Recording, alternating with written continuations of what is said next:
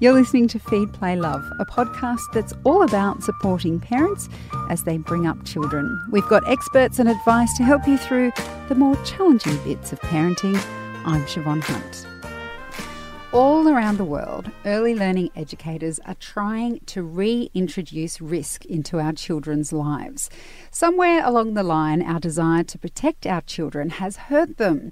The philosophies behind this, and things like nature play and child-led play, stress the importance of letting a child take risks in order to understand their own boundaries, to learn resilience, and basically to just grow and develop like a normal kid.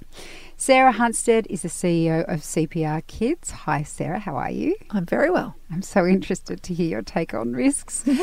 Why do you think it's important for kids to take risks? Well, you're presuming that I think it is important for I kids am. to take risks. Am I presuming wrong? No, you are completely correct. Completely correct. Absolutely. Children are wired. Their brains are wired to take risks. They need to be able to develop the way that they should. If we take away those risks, then what happens is that their brains aren't able to develop as they should. They need to be out there and pushing themselves as well. And what happens is without that, they're not able to become competent, basically competent little human beings with skills and activities. So we've got to let them do it. Okay, so how far would you go with this philosophy? Because I am guessing the hardest thing for parents to work out is what are the boundaries when you're introducing risks? Like when you're saying that's a good risk, that's a bad risk. How do you work that out? It's amazing how obviously really little toddlers or crazy toddlers are an exception to this rule, but it's amazing how children can actually self-regulate, especially when there are grown-ups around. There are a lot of studies that show that children will push themselves a little bit further if there's no grown-up around, which is actually a good thing. But how do you weigh up between a good risk and a bad risk? Well, that's a tricky one. It's a really tricky one, and I don't think there's a cut and dried answer. But what we can do is really think about things. So, for example, you could say, all right, well, there's 68,000 kids every year that are injured, that are hospitalised due to injuries alone in Australia. Okay. Mm-hmm. The majority of these happen in the home. And a lot of them, for example, might be bike riding incidences. Does that mean that we don't let our kids ride bikes? No, absolutely not. Bike riding is a rite of passage of childhood. Remember that feeling when you're flying down a hill and you've got the wind in your hair and you just feel invincible? I can remember that as a kid. So you didn't wear a helmet, is what you're saying? No, through the vents of the helmet. The vents. I had a stack hat. Of course, stack hats. They're brilliant. And so, we're not going to stop the kids bike riding, but are we going to make sure that they wear a helmet? Yep. Are they going to fall off their bike? Yeah, they probably are. Are they going to end up with grazes on their knees? They might end up with a broken bone. But what we don't want is that we don't want a debilitating head injury. How do we mitigate that risk? By having them wear a helmet. So it's about those things. Let's not stop them doing stuff, but let's think about the worst case scenario and how can we help prevent that. Remembering, though, that they need to be able to push themselves. I read this amazing article by Tim Gill, who does Rethinking Childhood, and he talks about how playgrounds that are really constructed to eliminate risk, to be safety conscious, not only are kids really bored in them, but the kids don't push themselves and they end up not using the equipment as it's intended and more injuries happen. I'm using inverted commas here, but riskier playgrounds where it's, where there's an assessment done that the benefits outweigh the risks, then there's actually less injuries. So it's about going, okay, we don't want worst case scenario to happen, but you know what? Your kid is going to hurt themselves at some stage. You need to know how to patch them up afterwards. Okay, we'll get on to that. But before we do, I remember a safety expert telling me once that trampolines were the worst offenders when it came to broken bones, or at least they used to be. What's your take on trampolines? Are they an acceptable risk? Okay, now... Were you the safety expert that told me that? I may have been. Yes. In saying that, So my daughter, who is now 11, when she was 4, she broke her ankle on the trampoline in our backyard. Ouch. We did everything, in inverted commas again, right. We had the safety trampoline, the springs weren't exposed. We checked it all the time for, faults and everything. We had the cagey bit around it, which is actually quite good to lock children in sometimes. They're not supposed to do that, but it actually is, keeps them entertained. Yeah, handy hint. But she was bouncing on there, but she was bouncing with another person. I wasn't home at the time. It was my husband's 40th birthday. We were off having a long lunch. Shh, don't tell anyone. They'll never find out. No, but she was bouncing with her very competent and reliable babysitter. And what happened is that she did the classic double bounce. And so she ended up getting a broken ankle from this. And did we get rid of the trampoline? No, we didn't. We kept the trampoline. The joy. Got rid of the babysitter. No, we kept her too. It wasn't her fault, she didn't know, but, it was just the joy that this trampoline would bring. We've got a very small backyard. The amount of exercise it gave them, the benefits outweighed the risks. Obviously, we talked about no double bouncing, that kind of stuff, and that didn't happen again, but we still kept the trampoline. Because for us, it was definitely much more of a benefit for the kids than getting rid of it. Okay, so back to what you just mentioned before, which was you've got to let them take risks, but you want to be prepared to patch them up afterwards.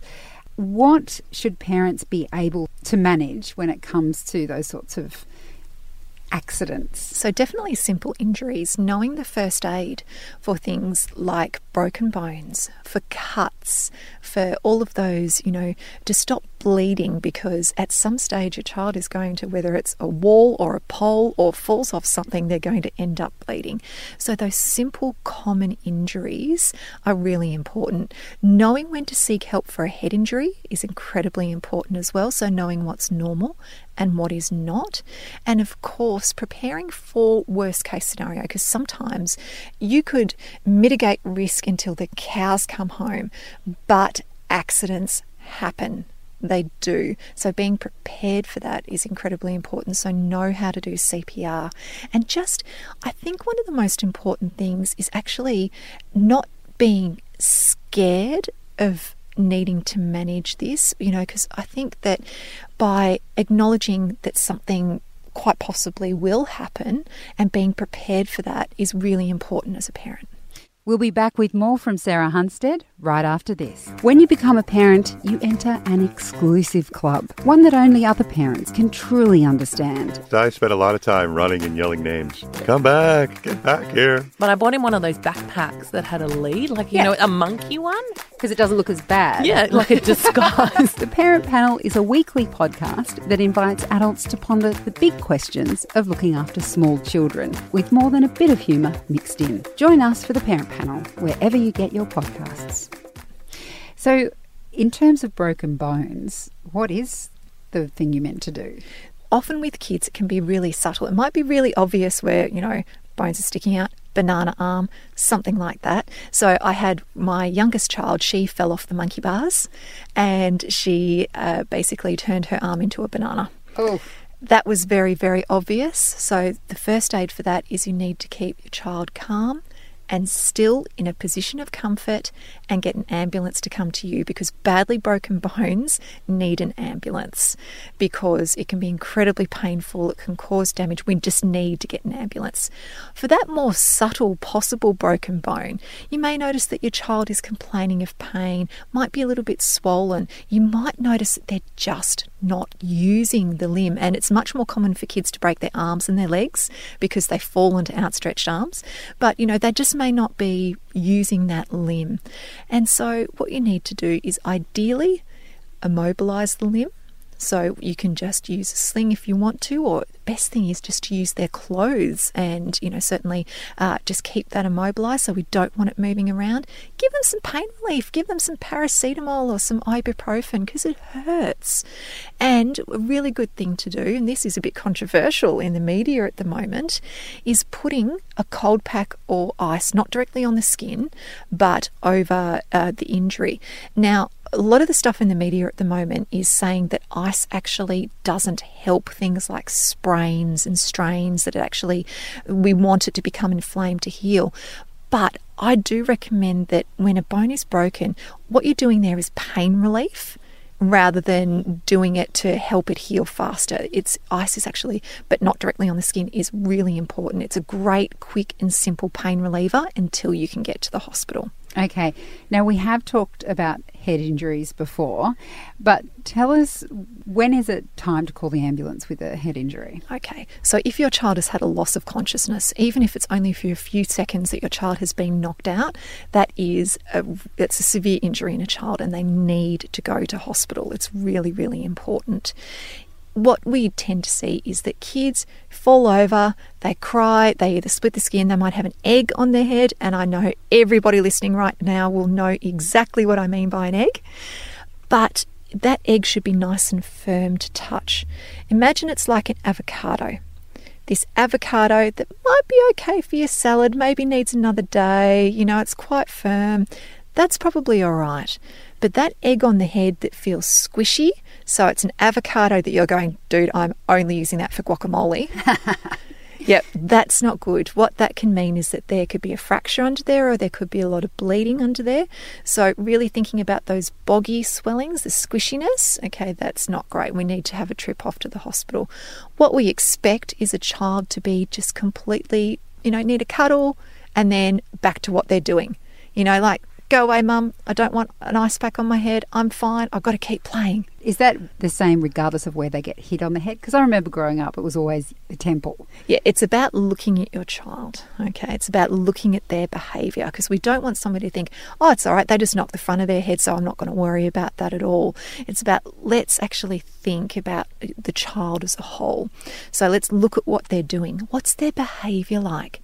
Is your child normally just, running around the backyard trying to break Usain Bolt's records, and now they're just sitting on the couch and they're really quiet? That's not normal. If their behaviour is different to usual, if they're complaining of a headache that doesn't go away, if they're complaining of blurry vision, or just, often kids can't articulate that, you'll see them might be blinking or just looking weird and, not being able to pick up toys properly, that sort of thing. If they continue vomiting after a head injury, that's certainly a red flag as well. What if it's just one vomit and then nothing more? So you'll know your child. If they're crying and they usually spew when they get upset, I wouldn't be too concerned. If they are vomiting and it's not normal for them to do that when they're crying or they're upset, I would have, one little vomit, okay, red flags out, vomit again, off to the hospital. I think that's quite important.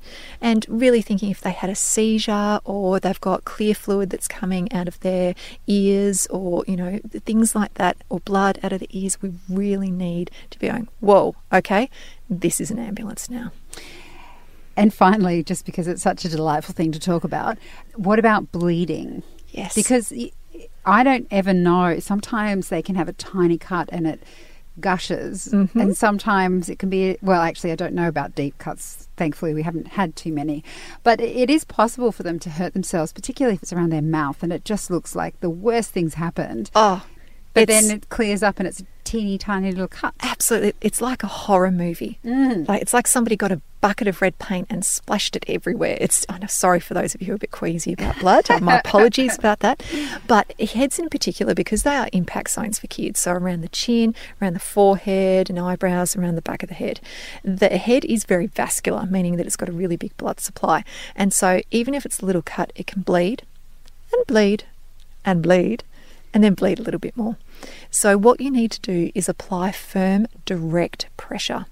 Now, for example, if your child has got a cut on their forehead, grab something that is clean and dry. So you could grab a tea towel or a face wash or something like that. But what we don't want to do is just kind of place it over the top and just mop up and soak up the blood. That's not actually helping. We need to really put some firm, direct pressure over the wound. So being able to roll that up and put, really quite precise pressure over the top is important. Put that on there for a minimum of 5 minutes. 5 minutes may as well be 27 hours. So you're going to need to get your phone out, get the iPad out, get the distraction out. Don't give them anything to eat or drink though, just in case they do need some stitches. And then after 5 minutes, take it off. If it is continuing to bleed, if it is spurting, then that may well need an ambulance. You will know if it is really bleeding a lot, okay? Have a think about that. But if you take it off after 5 minutes or so and you look and go, oh, okay, yep, no, I can see either fat or muscle or skull or something like that, then that's a trip off to the hospital to get that stitched up. If you look at it and go, actually, that's not even a part, that's really small, it's just superficial, it just bled a lot, clean it, some Steri-Strips, those little butterfly bandages over the top, and just watching it. But I really truly believe that parents have got a barometer inside them, that if you have a look at it and you go, it probably needs to be looked at by a doctor. If you look at it and go, oh no, that's fine, it probably is. Good words of advice to end on. Sarah, thank you so much for your time today. My pleasure.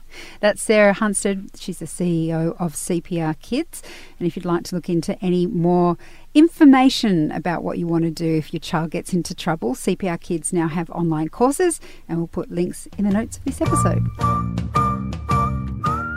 Feed, Play, Love is a babyology podcast produced and presented by me, Siobhan Hunt. I'd love to hear from you, so if you'd like to get in touch, email me at feedplaylove@theparentbrand.com.au. See you next time.